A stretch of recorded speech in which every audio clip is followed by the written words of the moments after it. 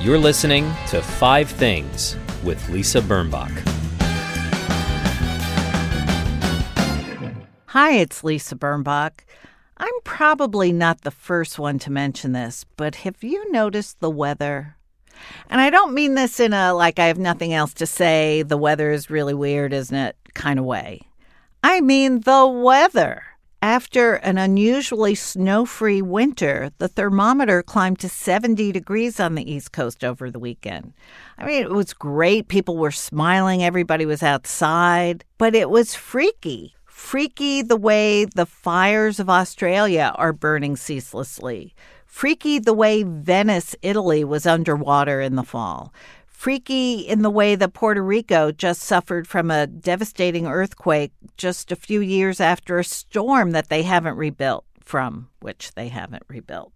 I always think about Mother Nature being so much stronger than all the bullies and despots and tyrants. It's such a waste of time to be arguing about everything in the world when our planet is suffering. But since this is a show about good things, I'm proud to say I was able to persuade Joel Stein, funny Joel Stein from Time Magazine, and the author of a couple of books to be on the podcast. His new book is called In Defense of Elitism. And let me get this out of the way. Joel is a Stanford graduate. I wanted to say it before he does, because he's going to say it. Okay, here are my 5 things. Number 1. I'm loving the olives I buy out of a vat that are marinated in lemon juice. I buy them at Zabar's, the famous New York appetizing store. How do I love them? How much do I love them? Enough that I've returned to Zabar's to buy them 3 or 4 times in 3 or 4 weeks. And while I eat them, I notice that lemon has really become one of my very favorite flavors. Lemon vinaigrette, lemon pepper. You know, you can buy lemon pepper as a spice mixed together, and I buy that. Lemon zest. When I was a kid, there was something called Love's Fresh Lemon. It was probably around 1970 or 1969. I could sing the commercial, but then you would hear me sing, so I'm not going to. But anyway, lemon, love olives marinated in lemon. Number 2. I love my new wall calendar. Yes, I know the date is always blinking on your phone. You always know what day it is, but I don't really pay attention to that. And I use a paper diary to note my appointments, but I like to look at my calendar. The one I have this year is made by Diana Waymar, a wonderful guest on this podcast. She has a project that is growing by the day. It's called the Tiny Pricks Project, in which she and anyone else who wants to contributes textiles with quotes of Donald Trump sewn in delicately. And she's trying to get 2,020 of these, or maybe 20,020, I don't know, by the election. And she has a wonderful Tiny Pricks Project wall calendar. And January, for example, is a textile of a vintage clock over which she has embroidered, "I am a very stable genius." And if you want one for yourself, you can find it at her website, and the link is on my blog. Number 3. It did start to rain in Australia last week. I don't think I've ever been happier to see rain in my life, but the country and continent is still burning, and so many animals have been killed. And I don't know about you, but when I see those pictures of the burnt koala bears, it just hurts. So let's keep sending whatever we can spare to the various charities. And I have a list on my page at lisabirnbach.com from USA Today, how to help. There are places you can donate that just help the animals. There are others that help the fire departments. They're very specific, and that would be good if we could spare some. Number 4, I have avoided mentioning this thing in 79 weeks, but here I'm just going to have to say it because they make my life better.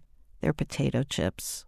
I used to not like potato chips. I thought they were a lot of work to chew. And that was in the days of Lay's when they were light and greasy. Now they're thick and crunchier and much more work. Should I be ashamed? Should I be mortified? I love potato chips. Not all. I can resist the good ones, the kettle chips I don't really love. I like Ruffle. A Ruffle is about my level of crunch. I love a Ruffle. Number 5, and this is a life changer. There's something you can do if you don't want to take your packages to the post office that I didn't know about. I feel kind of stupid. I feel like saying, oh, wow, cable TV is good. There's something called point and click at the United States Post Office, USPS.com, I think. I had a fairly heavy package I wanted to send to my daughter in California. But, a 9-pound package in my hand becomes like a 40-pound package 5 blocks later. Not to mention that the last time I was at the post office, the postal worker picked on me for no good reason. Well, get this. I don't know what I did. I paid for postage online. I taped the box up. I left it in my lobby. And the package was delivered just as fast and cost the same as if I brought it to the post office and waited on that goddamn line. Sorry. No sneer. No line. No problem. Here comes Joel Stein. Don't go away. Hi, it's Lisa Birnbach. Very excited about today's guest, who is, in a way, the best friend I don't know. His name is Joel Stein. He became known to me as the humor columnist at Time Magazine. And when, Joel, you were at Time, your piece, whatever it was, cover story or short thing, was the first thing I read in the magazine. Oh, wow. In those that glorious means a lot days. To me. Yes. Well, what was Giscard d'Estaing doing? I don't know. But if you were having fun at the expense of a latte artist, I was there. Anyway, you have this new book called In Defense of Elitism, Why I'm Better Than You and You Are Better Than Someone Who Didn't Buy This Book. And I was on my way to the studio to do this interview. And because I am a woman of the people, I was in the subway, and a person sitting next to me on the subway said, "Is that real?" I said, "Yes, but it's a humor book." And he asked me to explain. I mean, it's a babe magnet is what I'm trying to say. Carrying that this was book. my hope when I came up with the title, and I feel like it hasn't really played out. Maybe if it had come out 2 years earlier, but I'm glad to see that it worked, at least on the subway. On the subway, it's magic. It's catnip. But the whole idea of, okay, so the book is a response to the Trump election, and it's a deceptive book because first it seems like a humor book, but it's like a Certs. It's a breath mint, but it's a candy mint. You know? Wait, you actually is a breath mint and what else? And a candy mint. Certs is two mints in one. Yeah. And your book is 2 or 3 books in one. You've done a lot of research and homework on what the intellectual elite is all about and why so hated. You have gone to Miami. I mean, the one in Texas. Thank you for pronouncing it correctly. Well, you are welcome. You explain how to pronounce it in the book. I know, but it's hard to remember. It's spelled Miami. Okay, that's maybe so. You have talked to Tucker Carlson. You have talked to the Dilbert guy, which I want to talk to you about too. Sure. You have really cast yourself far and wide to understand why people hate the elites and why the elites don't like the populists and what can be done about it. Is this the book that you actually set out to write? No, not at all. I got kind of a blind script deal for this book from my publisher, which was weird because my first book didn't do all that well. But they gave me some money and they told me to write some funny essays, which I did. And then I looked at them. I was having trouble finishing it. I didn't like what I'd written. And then when the 2016 election happened and the Me Too movement happened, like all this stuff was happening that made my kind of middle-class, suburban, and I guess city stories seem really flimsy. So I pulled it from my publisher thinking that they would let me rewrite it. Then they asked for their money back, which I didn't know they would do. Yes, they can. Yeah, and that's made me feel stupid. Right. And so I pitched them some other ideas, and they liked this one. This has been something I've been writing about in Time a bit, probably since Sarah Palin, actually. Which is what struck me. Yeah, so the book isn't a parody, even though it kind of feels like it from that subtitle. No, I'm very serious and very scared about what's going on in the world. You know, it's funny. When you said I grew up middle class and suburban, it's almost like an apology. It almost sounded like you were apologizing. There's nothing to apologize for. The way we are born is the way we are born. We can't control it.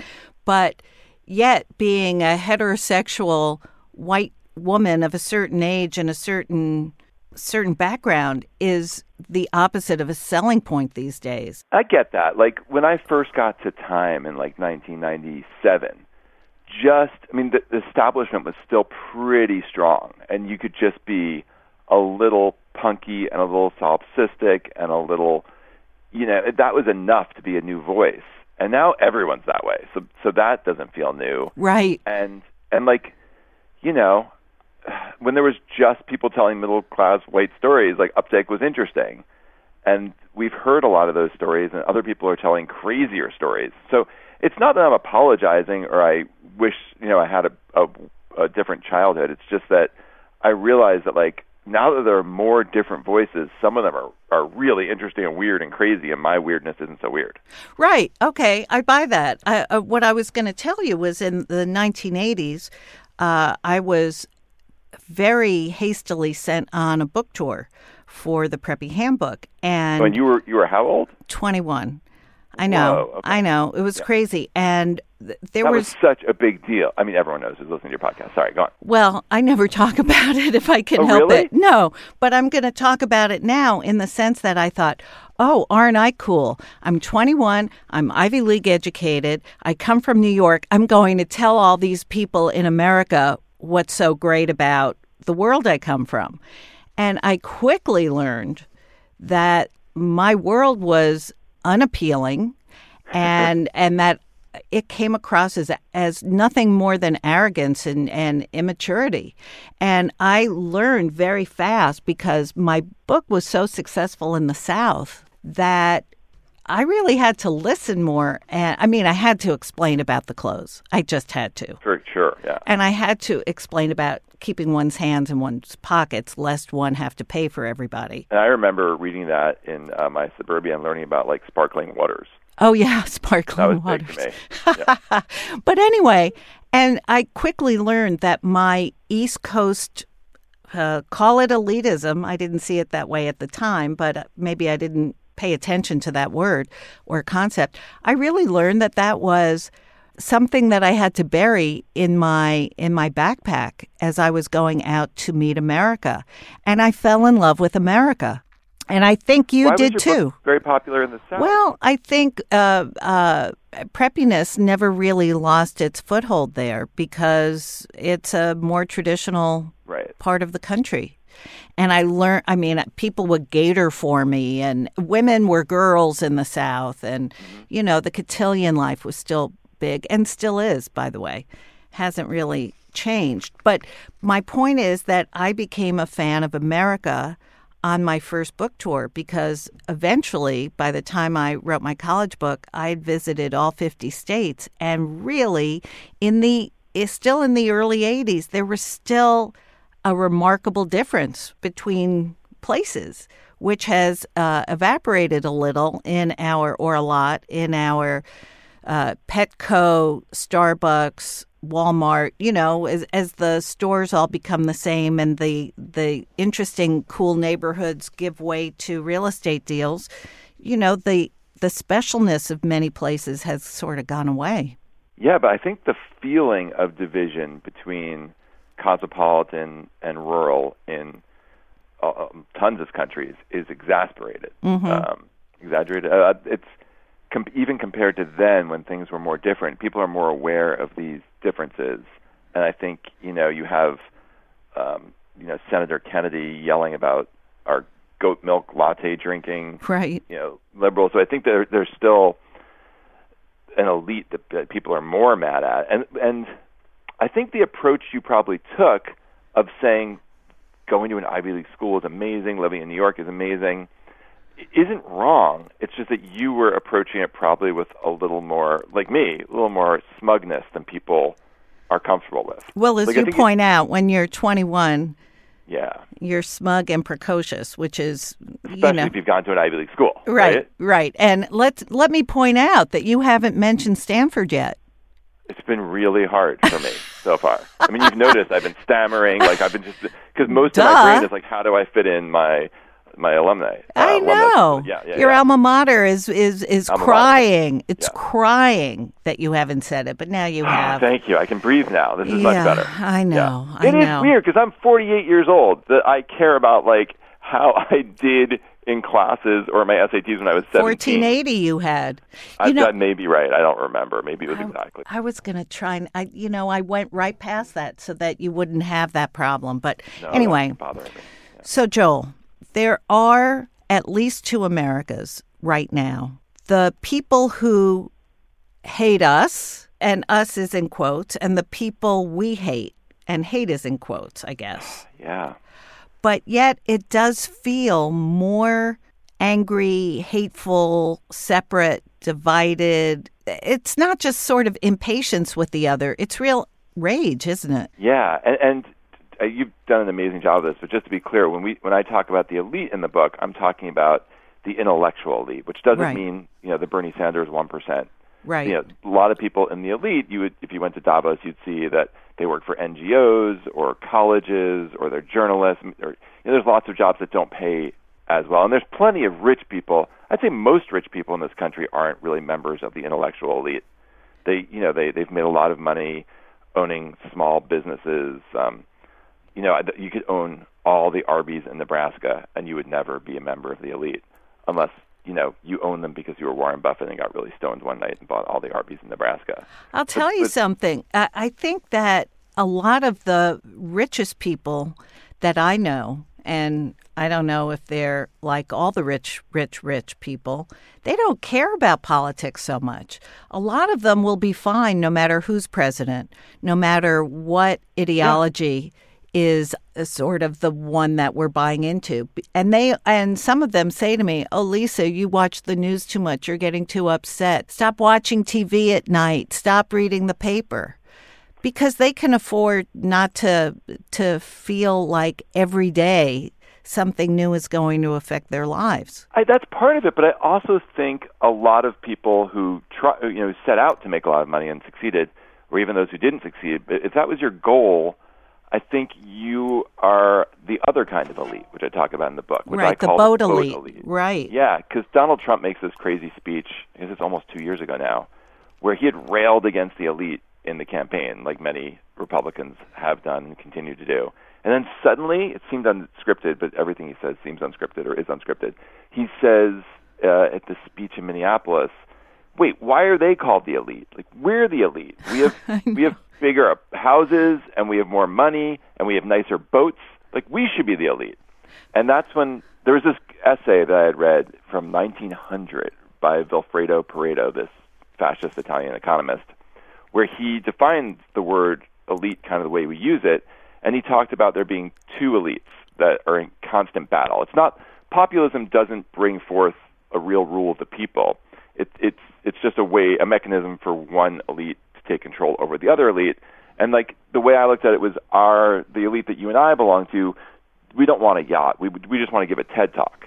Right. But the other kind of elite that Trump is kind of a leader of, and so is Boris Johnson, and so is Modi, and so is a group of people who want money and power and think that anyone who thinks that anyone who operates for any other reason is a phony and you're naive to believe them. It's a very Tony Soprano's view of the world. So I think a lot of people who try to get money really aren't interested in anything besides power, and they see the world as a bunch of tricks and mechanisms and laws that people use to help themselves. Well, I think a lot of people enabled by the values of Donald Trump think that, but it's unfair to put it all on him.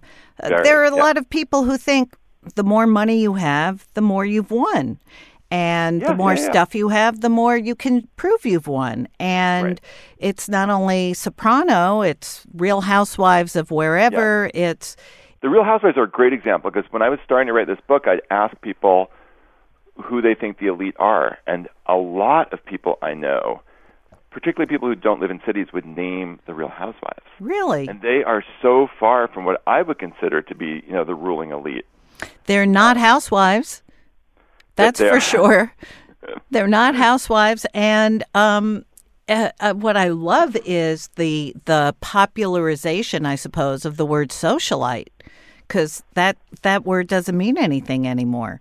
But I remember Lisa Vanderpump, who's one of these housewives, asked me to dinner, which was great. I went to this restaurant she owns called Pump, and she was talking to me about how she couldn't get a book published, and that people wouldn't pay her to make a book.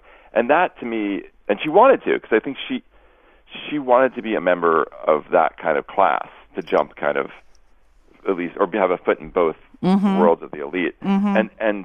And to me, that's the difference, right? Like, there's a lot of people who can get books made who aren't making any money and who aren't in that world of throwing wine in each other's faces. Well, like it's the intellectual elite would never throw wine in someone's face because that's a good waste of good wine. And also, the intellectual elite don't know what we're talking about. Probably. The Real Housewives? Yeah. No, we've heard of them. I've never watched the whole episode, but we're aware of who they are. I mean, we can't name them. Right, we can't name them. Right. Lisa Vanderpump, Nene Leakes. Bethany. Bethany Frankel. Yeah. Well, the thing is that no matter where you come from in this country, whether it's New Jersey or Miami or New York or Miami, doesn't indicate whether you love this country more than any of the rest of us. And that is, so when I went to the county of America that had the highest percentage of Trump voters. Right. And I did, so in my neighborhood, there's no American flags up. Like if I I wanted to talk about the flag, yeah. What about you? Do you see flags up where you are? Yeah, actually, Manhattan apartment buildings, at least for July 4th, and certainly after 9/11, there was an American flag outside of every building. I was there for 9/11. And do you remember that? Say again? Do you remember seeing all those flags suddenly appear? Well, I had a weird reaction to that because it felt like angry nationalism. There was a flag on every monitor that you'd walk by. There was a flag from a ragged flag from every car, especially if it was a car service. There was one on both sides. Like they were that's right. Driving That's the president. Right. I was scared. Like it felt violent, that nationalism to me. And I think that's the difference. Like there's the people in Miami, Texas, the county that had the highest percentage of Trump voters, a lot of their identity is built on some level. They know that they aren't if they had to talk about where they stand in the social ladder, they wouldn't put themselves at the top. And they know they're shrinking. Their way of life in rural America is getting less and less powerful in the culture and until recently in politics. And so a lot of their identity isn't built around the kind of things that are built around my identity because I consider myself higher up on this ladder. So it's more individual, like what I did and what I have. And for them, it's more what group am I part of. So a lot of their identity is about being an American or about being Christian or both and how great and superior those things are. And in that way, it makes them, in some ways, it makes them more patriotic. Being an American is more a part of their identity than it is mine. Tucker Carlson talks about that when he talks in my book, that someone had said to him, an Australian had said to him, nationality is just a passport. Right. And because he can leave, and I can leave. Right. And a lot of people can't and don't want to. They're tied to their community and their families in a way that I'm probably not. Yet the fact that you stay in the country when you don't have to, maybe that makes you more of a patriot than those that have fewer options. I like that. Yeah. I like that. Yeah, that could work for you. I mean, I honestly, I fell in love with your new friends who are praying for you. And I would like to get into that, too, if we have time. That apparently you, like the infirm in the world of Miami, Texas, as the outsider, the Jew who spent a week with them, they are now praying for you and proselytizing you and trying to get you. Your friend Jerry has called a couple days ago. I owe him a call to find out how much of those books and videos you've been watching about Jesus.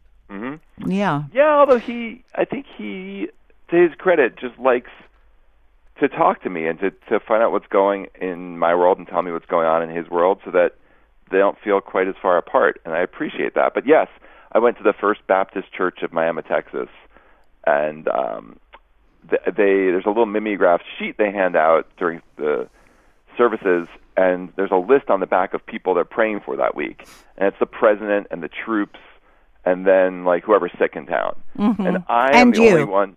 And me. I've been on that list for over 2 years. It's kind of like really heartwarming, but a little bit upsetting.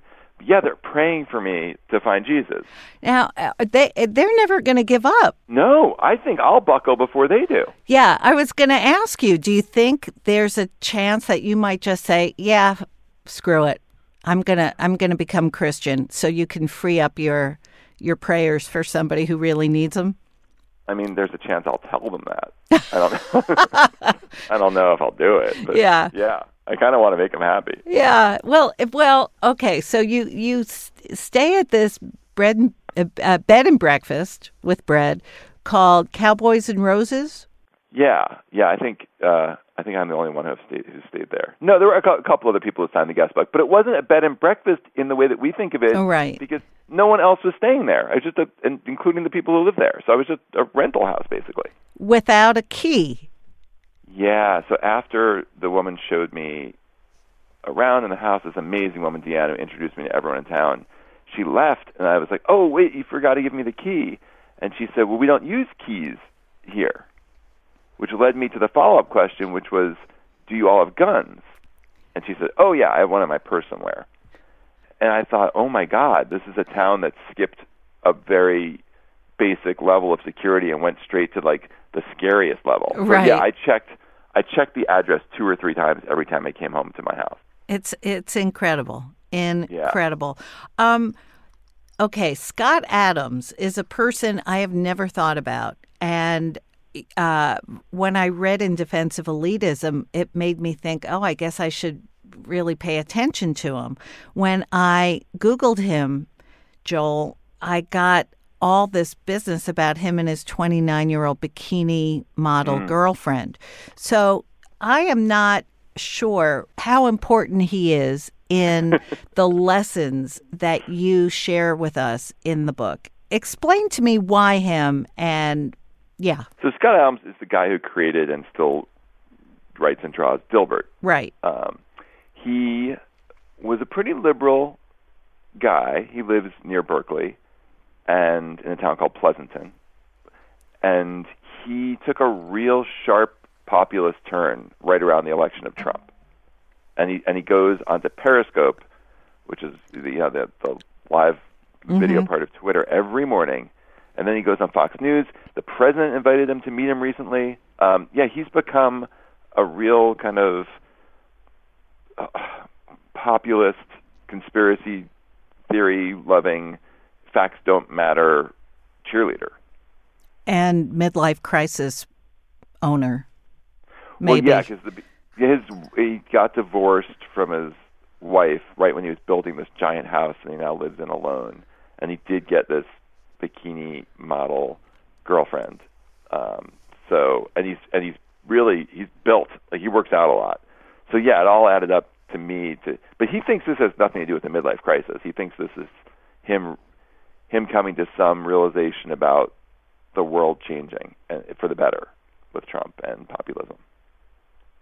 Is there any part of you that agrees with him? Is there any part of me that agrees? I found a lot more to agree with Tucker Carlson than with Scott Adams. The part that I agreed with, that you, having worked at Spy, might agree with, is that, in essence, giving the middle finger to the people, smug people in charge of everything, is very appealing. I mean, that's kind of what we did for a living. And it's kind of what a lot of Trump followers are doing. So yeah, that part appealed to me. Like the cost of that seems way too dear, because I think democracy is much better than having strongman dictators running around. But other than that, yeah, I can get into that. Like I once spent a couple days at Milo Yiannopoulos. Oh, you did?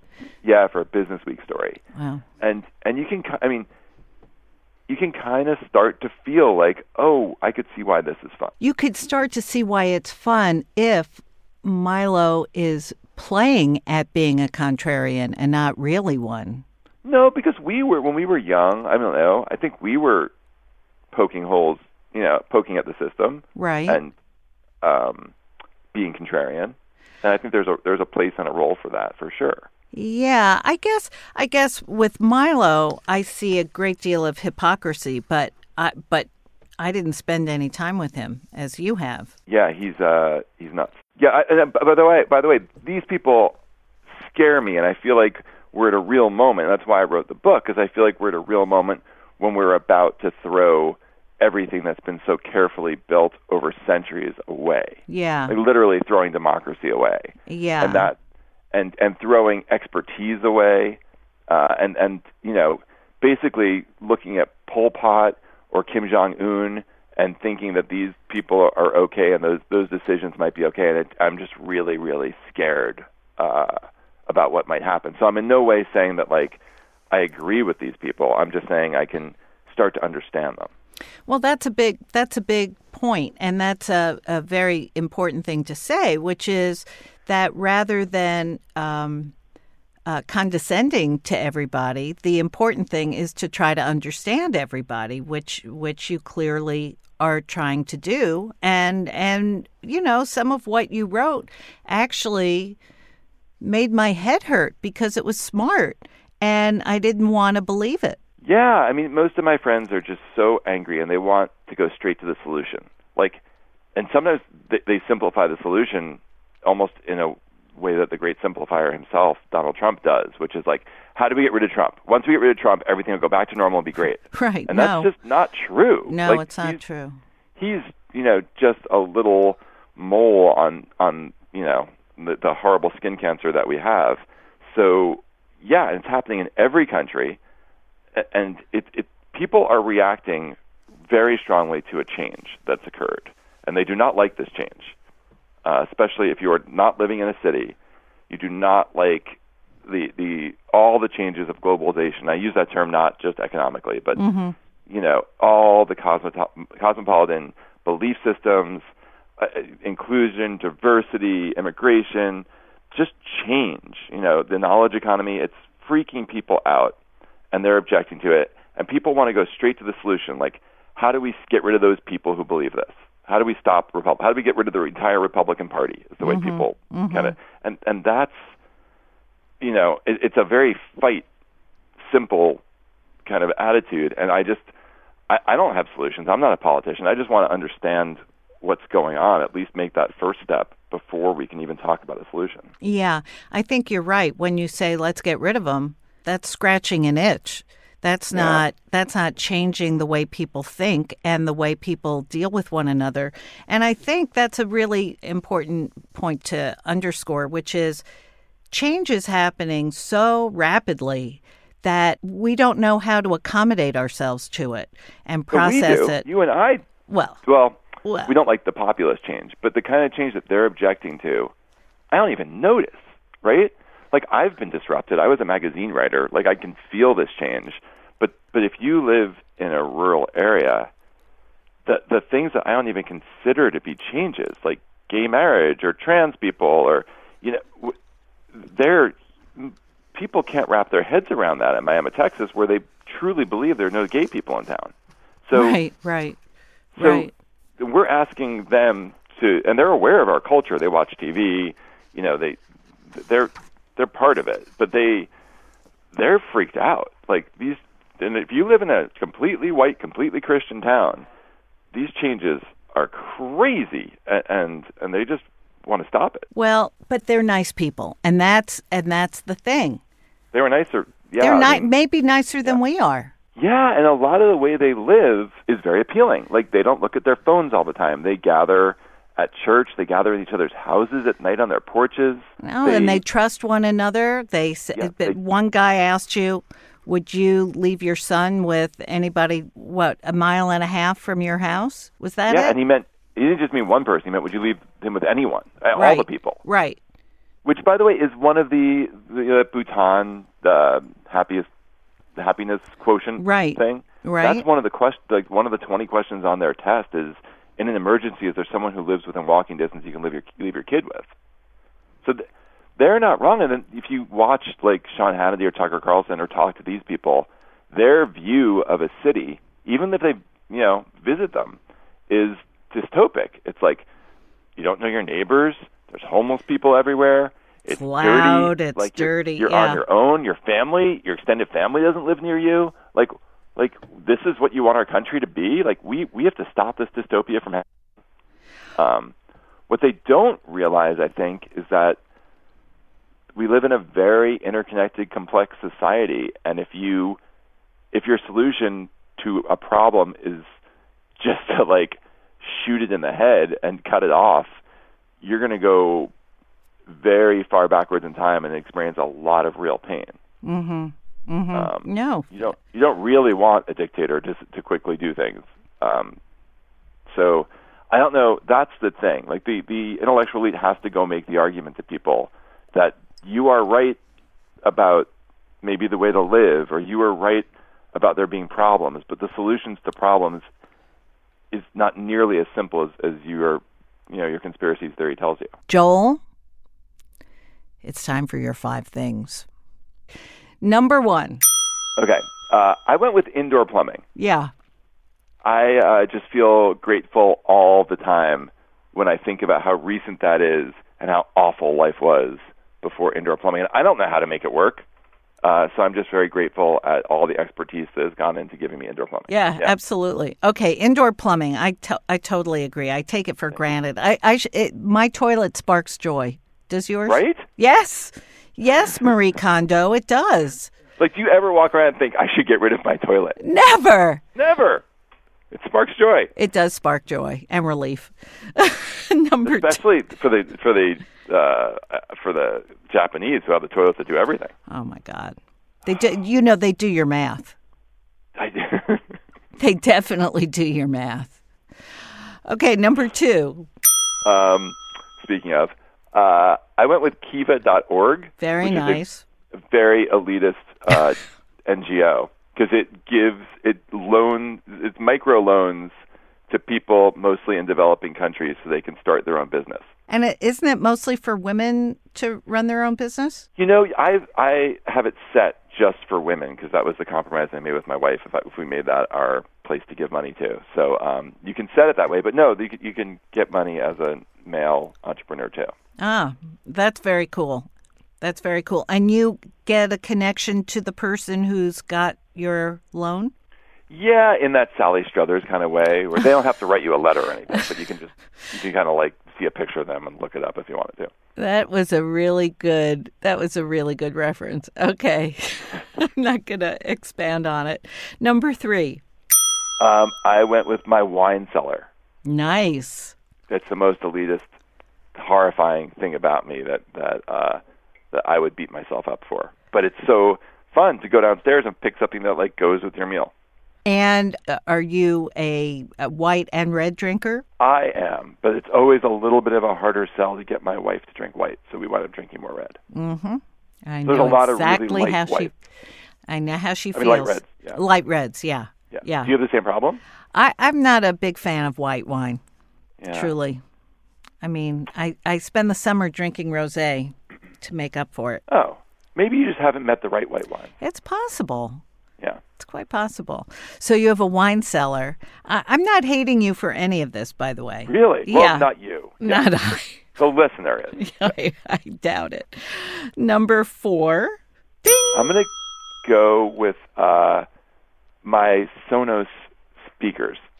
I listen to a lot more music, especially classical music. Again, I'm really hammering on the elitism. I see that. Yeah. Yeah. Now I've seen the ads, but I don't know what Sonos. It's a delivery system. It's not the music itself. It's not. No, like I use Spotify or right. something like that for the music itself. But they're just so easy to use, either through Alexa or through your phone, that I wind up listening to a lot more music and knowing a lot more about music. Oh, that's cool. Okay, and number 5, ding, ding, ding. Oh, which is the most obnoxious of these things? I guess the sous vide machine. Let's go with the sous vide machine. Yeah. Ding, ding, ding, ding, ding. I mean, it's not obnoxious. You're not obnoxious. You just play obnoxious. I don't know. That's Maybe what I it's learned something in the book. well, you went to Stanford. What? What? You did? No one gets into Stanford from the East Coast. No one gets into Brown. I didn't get into Brown. Well, I wouldn't have gotten in to Stanford, and I wouldn't get into Brown today. So no, we wouldn't. So tell us, great, which is a proof, I think, that the meritocracy, as broken as it may be, as Bernie and Elizabeth will tell you, is better than when we were kids. Yes, for sure. For sure. Just tell us about this sous vide machine.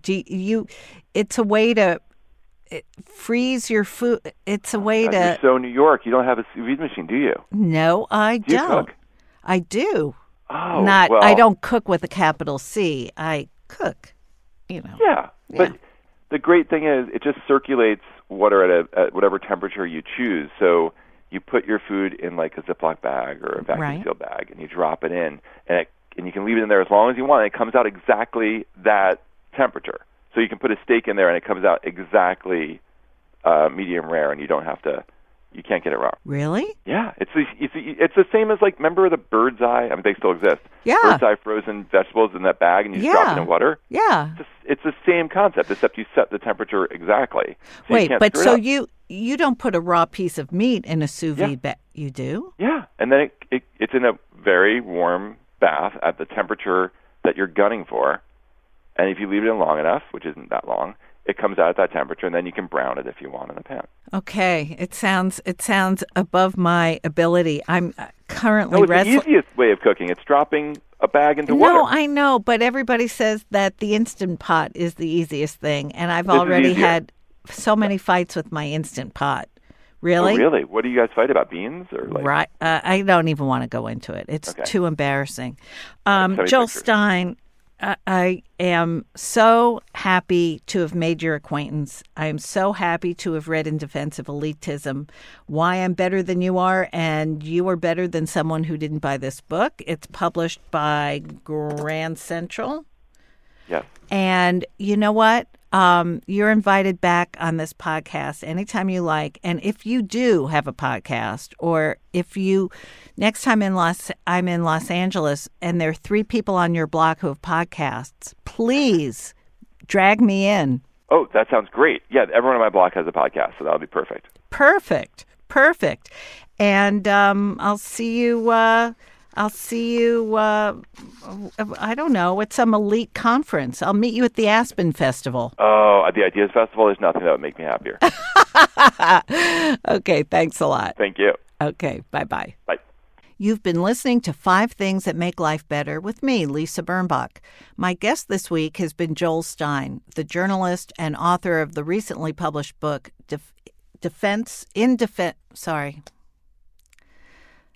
You've been listening to 5 Things That Make Life Better with me, Lisa Birnbach. My guest this week has been Joel Stein, the journalist and author of his recently published book, In Defense of Elitism, Why I'm Better Than You and You Are Better Than Someone Who Didn't Buy This Book, published by Grand Central Publishing. You can follow Joel on Twitter, Instagram, or Facebook at The Joel Stein.